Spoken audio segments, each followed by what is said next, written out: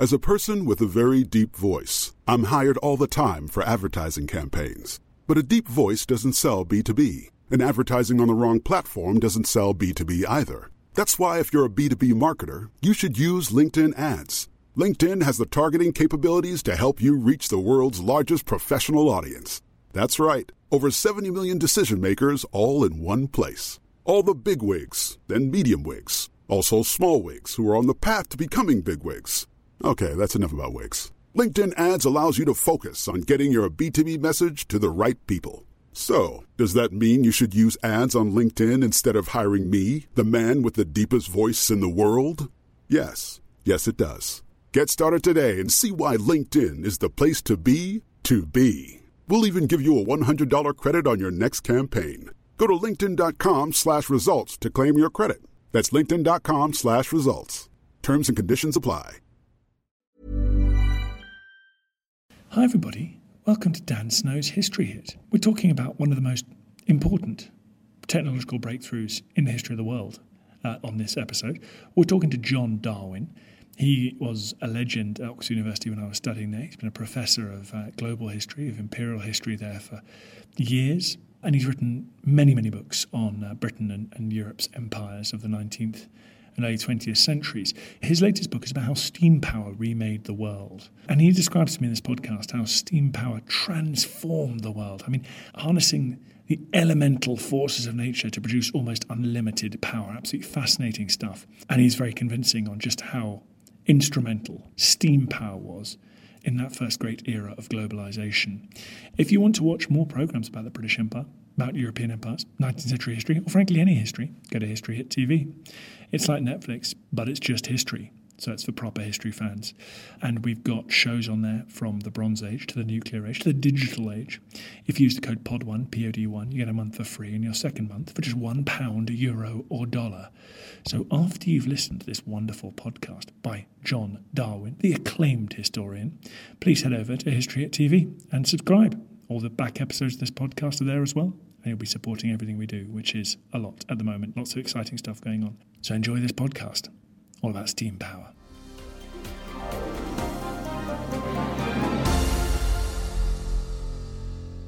John, thank you very much for coming on the podcast. I was thinking the other day, as I was lifting boxes, at the extraordinary revolution that steam power was. I mean, can you give me a sense of how it replaced human bones and gristle and muscle with almost effectively unlimited power?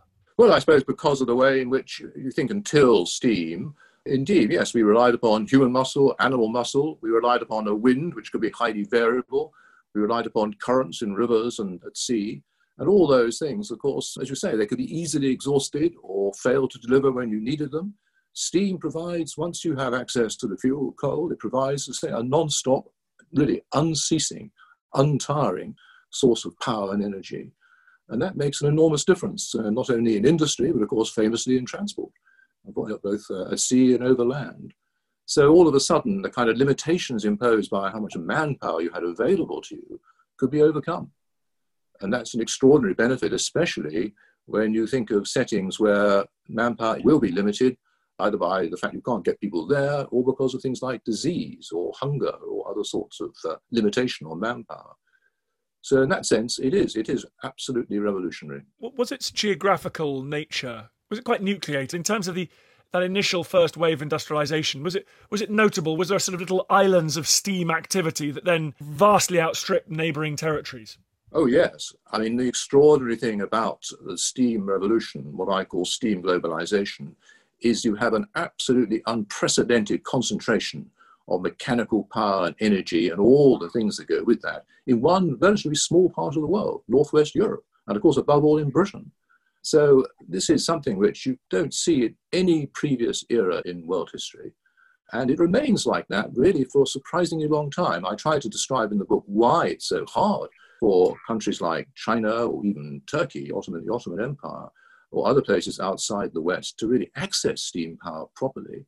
And it means, yes, the delay in getting steam power to them is well, probably 40 or 50 years. What are the barriers to entry for steam power? You mentioned, I mean, is it hard to create cylinders? Is it coal? Is it energy? Why did Turkey, China, why do they struggle with steam power? Partly, I think, because, or mainly perhaps because, although you might say steam power is not a very difficult idea to grasp, it can be difficult to grasp if you have, as the Chinese had, a rather different tradition of understanding and drawing and creating diagrams of how machines work. And for some reason, it's rather strange. They weren't equipped with a kind of technical drawing to understand how the dynamics of a steam engine worked. But I think another, perhaps more serious problem is that setting up a steam engine requires you to have very precisely engineered elements to it, whether it's the boilers or the tubing, or particularly the means of delivering steam power to locomotion. It all has to be quite carefully engineered. And the number of skilled artisans able to do that is relatively limited. And it's extraordinarily dominated by artisans from Britain, many of whom, of course, emigrate to America. So it's something which spreads very quickly in America as well. Without that artisan base, it's very hard to maximize your use or to increase your use of steam power very much. Okay, this is the big one. I'm afraid I'm going to hit you with this now. Why Britain? Why the Northeast? Why Northumbria, County Durham? Why do these artisans emerge? And I've heard about as many reasons for this as there are reasons for the fall of the Western Roman Empire, from accessible coal with the right amount of sulphur in it near the surface. I mean, why is it this extraordinary little island, unremarkable island? Why did it all happen here? Well, it's not so unremarkable. I mean, historians have been struggling with this question of why the northwest of Europe was able to achieve higher living standards, greater productivity than other parts of the world. And in many ways, you can see that the diffusion of artisan skills in Britain is actually very widespread, right back well before we really encounter steam. So there is quite a wide base of artisan skills to draw upon, and then to, you might say, then to mobilize when you have new sorts of machinery. I mean, just think of the way in which, for example, the skills of running a steam engine are not unrelated to those of managing a large windmill or water mill. A lot of it is rather similar. So that you've got a big artisan base. And then, as you say, of course, the other thing is you have literally energy to throw away. Coal is extremely cheap in many parts of England because England has got, and Scotland, because they have, and South Wales, because they have such extensive coal fields. You can experiment with the use of coal in a way which, in countries which, well, like China especially, where fuel has become very expensive, you have a kind of fuel economy which minimizes or seeks to minimize the wastage of fuel. In Britain, those constraints don't apply. So we've got lots and lots of fuel. You've got the artisans in the right place. You've got things like patent law and a legal system and a bit of venture capital money. And it also, you get this cocktail of virtuous, or whichever adjective you want to describe it, circle. What is the effect on Britain's geopolitical clout? Because, of course, what's interesting is Britain's a kind of globally hegemonic power, or on the way to being one, without massive application of steam. So what does steam do for Britain? Well, I mean, you can say that Britain was a global hegemon. I think that's an exaggeration until you get into the 19th century. Britain certainly had quite extensive colonial holdings, mostly in the New World, to a very limited extent indeed in the East until the very late 18th century. So yes, there was the basis for being a global hegemon in that period. What steam does is allows you to maintain your lead over other parts of the world, especially, of course, in the manufacture of textiles, which is the most widely traded goods in this period, right through the 18th and 19th century. So that having penetrated some economies in the Eastern world, particularly India and China, which were very productive economies in many ways, you can maintain your industrial lead over them and indeed extend it, because the remarkable thing is that the gap between economic performance and prosperity between Northwest Europe, and also including, of course, the United States or parts of the US, and Asia and Africa, that gap goes on widening until quite late in the 20th century. And it's driven in part by the enormous advantage which steam power had conferred. Because it gives you, among other things, of course, not just industrial power, but the capacity to penetrate other parts of the world in a much more far-reaching way, much more quickly and much more cheaply than you have been able to in the age of wind and current. So there have been various waves of globalization before. We've had brilliant academics on this podcast talking about the globalization of the 11th century, Silk Road. Why is this wave of globalization? Why did steam make the world even smaller and more connected? And how was it different? Well, because steam means that those parts of the world which lay only a few miles from any usable waterway could suddenly be connected up to an international trading economy. If you remember that even after railway arrived, it was calculated that if you were trying to produce something bulky and you were more than 20 miles from a railway station, it was virtually pointless to try and produce it because you couldn't make a profit. The cost of getting it to the railway was so great that you would no longer make a profit. Now that applied, of course, to waterways as well. So prior to steam and prior to the railway, vast areas of the world were simply lay outside the reach of an international economy of exchange. They are brought into it, although, again, there are limitations, in the course of the 19th century, particularly in the later 19th century. So that hugely extends, you might say, the reach of global exchange of all kinds, not just, of course, commerce, not just goods, but also many other things that flow around with globalization. That's probably the most striking feature. And of course, you have to remember also that once you have steam ships able to make numerous voyages in the course of a year, as compared with usually sailing ships on longer journeys, the volume available, space available to move goods around also expands enormously as well. So that reduces costs and increases the possibility of exchange of bulk goods, and which then again drive, say, commercial globalization. You look at these case studies, these great cities that we think of as fulcrum of the modern world, whether it's Shanghai, Mumbai, places like that, that you argue are the great legacy of this age. Can you tell me a bit more about them? Well, what these port cities do, I mean, when I spent a lot of time looking at the history of empires, and what strikes you after a while, particularly if you stare at a map long enough, is that much of the business of empire is actually passing down a fairly narrow set of corridors over sea and indeed over land. But certainly the most important ones, particularly in terms of exchanges between Europe and other parts of the world, those corridors enter continents through port cities. And what happens in the 19th century is that when you have the combination of steamship and railway, it produces what is actually quite a small number of great hub cities. These are the places where the railway system meets steamship, because these are the places which then are able to invest in large harbours and all the equipment needed for the efficient exchange of goods and the efficient management of railway systems. So these cities emerge very rapidly in the course of the 19th century as really enormous cities with a vast range of facilities, vast range of activities, vast range of skills, and large populations. And they're the ones which really are, you might say, the bridgehead between an expanding international economy and new hinterlands in Asia, Africa, and the Americas, which are being brought into that global economy. That's their role, that's their importance. And they are, of course, fascinating, not just because of their commercial role, but because they're also a cultural frontier, a cultural and political front line as well. As a person with a very deep voice, I'm hired all the time for advertising campaigns. But a deep voice doesn't sell B2B, and advertising on the wrong platform doesn't sell B2B either. That's why if you're a B2B marketer, you should use LinkedIn ads. LinkedIn has the targeting capabilities to help you reach the world's largest professional audience. That's right, over 70 million decision makers all in one place. All the big wigs, then medium wigs, also small wigs who are on the path to becoming big wigs. Okay, that's enough about wigs. LinkedIn ads allows you to focus on getting your B2B message to the right people. So, does that mean you should use ads on LinkedIn instead of hiring me, the man with the deepest voice in the world?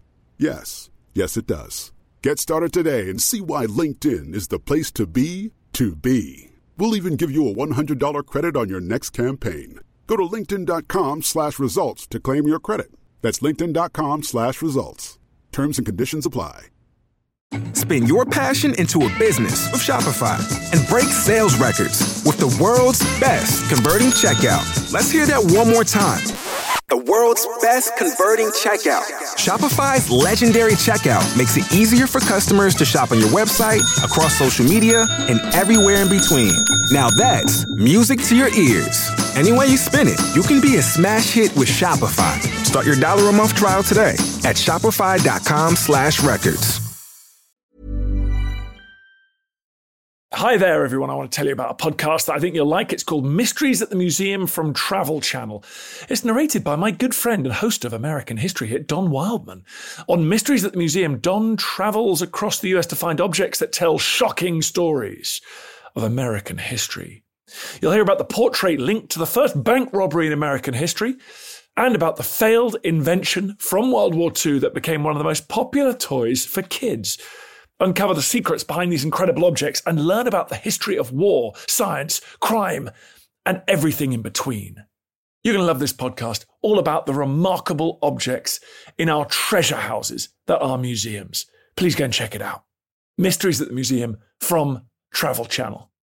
Well, exactly. Talk about culturally and politically. Presumably then that sets up, if you look at, for example, what we would call Rangoon in Myanmar, I mean, you get these places where there are then huge issues around that port, that area of activity and the hinterland. Yeah, there are. Of course there are, because the striking feature of almost all these port cities that I look at, I've got 8 outside Europe, is that the people who are really running their commercial economies and also usually playing the biggest role in their politics are not locals, they're outsiders. I mean, even in Shanghai, the merchant elite come from, other parts of, not that far away, but from other ports in China, like Ningpo or even Canton. And it's certainly very striking in the case of, say, Bombay, that the commercial elite come, they are Parsis from further up the West Indian coast. And of course, you have the European element as well, who vary greatly in their importance in these different port cities. So that, first of all, creates a sort of a natural tension between these more local elites and European outsiders. But then what you find happening in the course of the later 19th century, early 20th century, is that these cities tend also to attract large-scale immigration. Rangoon is an obvious example. It becomes really an Indian city, just as Singapore in Malaya becomes a Chinese city. So there's another source, you might say, of potential cultural conflict or tension. But the other element as well is that when they industrialize, that draws in other populations. I mean, Bombay is the best example of this. Once Bombay starts to industrialize, it attracts a large-scale population from the hinterland of the Deccan. And these are people who have very little in common with the Parsi elite, or indeed with the Gujarati Muslims, who on the whole, between those two of them, have dominated the Indian side of the Bombay's commercial life and cultural life. So there's a kind of, they are cockpits in which different populations, different social and cultural groups mingle, and to some extent, of course, have to work out conflicts of interest and conflicts of ambition. At the moment, we're living through an era of digital malaise. People are very worried about the internet, both in terms of the destruction of traditional working practices, the propagation of fake news, and the threat to democracy. Do you see Steam provoking quite a backlash politically, socioeconomically, and how quickly does that emerge? And dare I ask if any of that is to do with the pollution it gives off that we now know might prove catastrophic to human civilization? I haven't come across much sign that people were worried about steam pollution, certainly in the cities I've looked at. But yes, of course, there is a backlash against steam mechanization. And the most brilliant exponent of this is Gandhi. Gandhi says, in effect, when he produces his great manifesto against British rule in India, Hind Swaraj, in the very early one, the first decade of the 20th century, he says what we're contending with is a kind of, well, he's really describing a very inhumane form of mechanical civilization which has to be rejected. Otherwise, in a sense, this is what allows the outsiders, the British, to rule us, is this, inhumane, mechanized civilization. We've got to get away from it. And of course, what is well known now is that many of Gandhi's ideas were, in a way, a reworking of ideas written about and expressed by Tolstoy, where again you have this reaction against what is seen as an industrial civilization characterized by class conflict, by impoverishment, by alienation, and a sort of installation of a plutocratic class, who lacked feeling, lacked social solidarity. So all those ideas, I think, are certainly around, and they spread into, you might say, the regions penetrated by Western commerce and Western empires in the later 19th century, and they fuel reactions of the kind that Gandhi expresses so vividly. And you can see them in China, you can see them in other parts of Asia as well. Does harnessing steam, having power, does that confer power? I'm thinking about internally now, coming back to the UK. Do we see a reshaping of the British elite and aristocracy? I mean, does, in the way that, again, today, technology and the tech barons are now so prominent, not just in the sort of the economic sphere, but increasing into politics as well, and other areas. Does steam confer great power to individuals within societies as well? Certainly, I mean, it does create a class of very wealthy industrial entrepreneurs. But I think, again, as has been quite often pointed out, although these people do come to exercise quite a lot of social power, particularly within great industrial cities, think something like Armstrong in Newcastle, or some of the great textile manufacturers in parts of West Yorkshire or Lancashire, that if you think about the national stage, on the whole, their role is relatively modest. And compared, say, with those who are exerting influence through financial power in London, who tend to have much closer contacts with government and with politics and ministers, probably it would be true to say that industrialists in this great era up to 1930 had rather less power than you might expect if you thought that steam was really going to be, really was the great source of British power. The other factor, of course, is that the landed aristocracy is really canny in many ways. Landed aristocracy also enjoyed enormous wealth from its possession of, where it was true, of its possession of coalfields, or from, like the Earls of Derby, where they owned vast swathes of what became Liverpool, or South Lancashire, and drew the rents from these, so that they became extraordinarily wealthy as well. And of course, there was also, I mean, the capacity to marry into new wealth.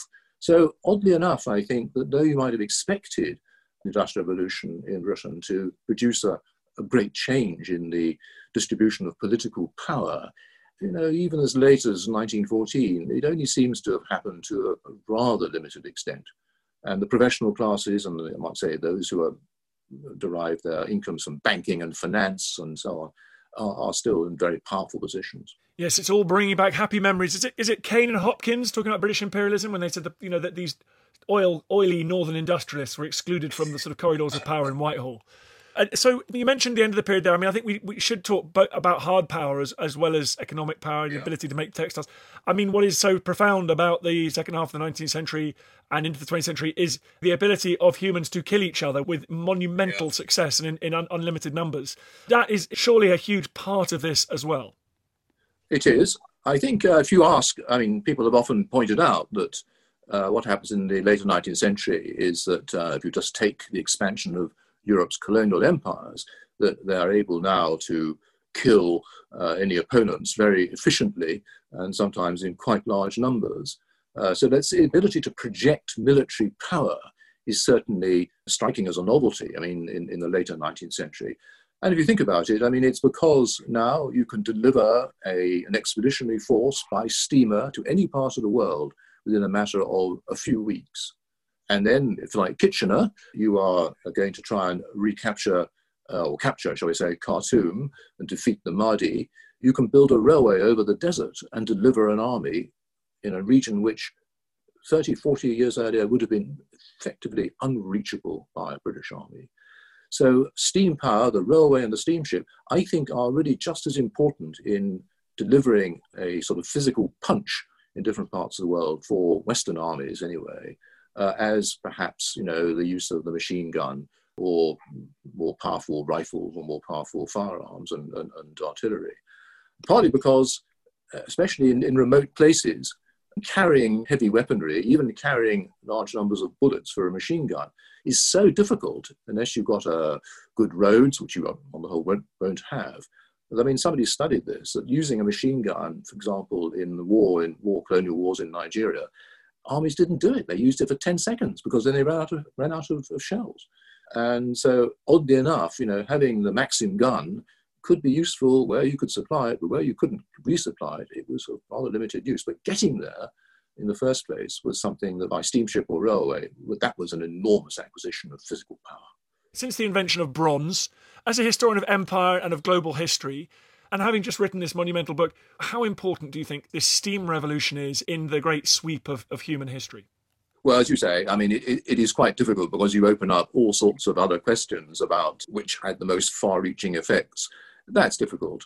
But I think there's no doubt in my mind that in the vast sweep of pre-modern history, steam comes as a really dramatic acceleration of the capacity to exchange goods across the world, to move across the world, and indeed, especially, I think, to be able to assume a regularity and frequency of contact between the furthest reaches of the world. That is really revolutionary. I mean, you've been able to travel across the world in the past, in the very distant past, but it took a very long time, and secondly, there was no certainty about arriving at any particular point. Therefore, messages could be exchanged, but they could be exchanged only with great deal of uncertainty about whether they would get there or when they would get there. Steam transforms that, I think, in a most dramatic way. But the other thing it does, as I was saying earlier, is there's no previous era, I think, when a particular technology handed so much power to one part of the world, which was the West, or particularly Northwest Europe, and what I think of as being its annex in the United States. That is, I think, pretty well unprecedented. In previous eras, there have been a number of different locations in the world, all of which have got broadly comparable technological achievements or technological capacity. But this is different. And it confers, I say, this extraordinary world-changing power, which only begins to unravel, really, I suppose, from about the middle of the 20th century, and then has accelerated, of course, sharply in our own time. John Darwin, thank you very much for coming on the podcast. What's the book called? It's called Unlocking the World, Port Cities and Globalization in the Age of Steam. Thank you very much indeed. Good luck with it. Thank you. Okay, bye-bye.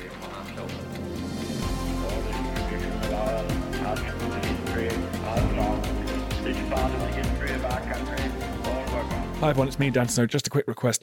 It's so annoying and I hate it when other podcasts do this, but now I'm doing it and I hate myself. Please go onto iTunes, wherever you get your podcasts, and give us a 5-star rating and a review. It really helps, basically boosts up the chart, which is good, and then more people listen, which is nice. So if you could do that, I'd be very grateful. I understand if you don't want to subscribe to my TV channel. I understand if you don't want to buy my calendar, but this is free. Come on, do me a favour. Thanks. Thank you for listening to this episode of Dan Snow's History Hit. Please follow this show wherever you get your podcasts. It really helps us and you'll be doing us a big favour. Don't forget you can also listen to all of these podcasts ad-free and watch hundreds of TV documentaries when you subscribe at historyhit.com/subscribe. As a special gift, you can also get your first 3 months for just £1 a month when you use code DANSNOW at checkout.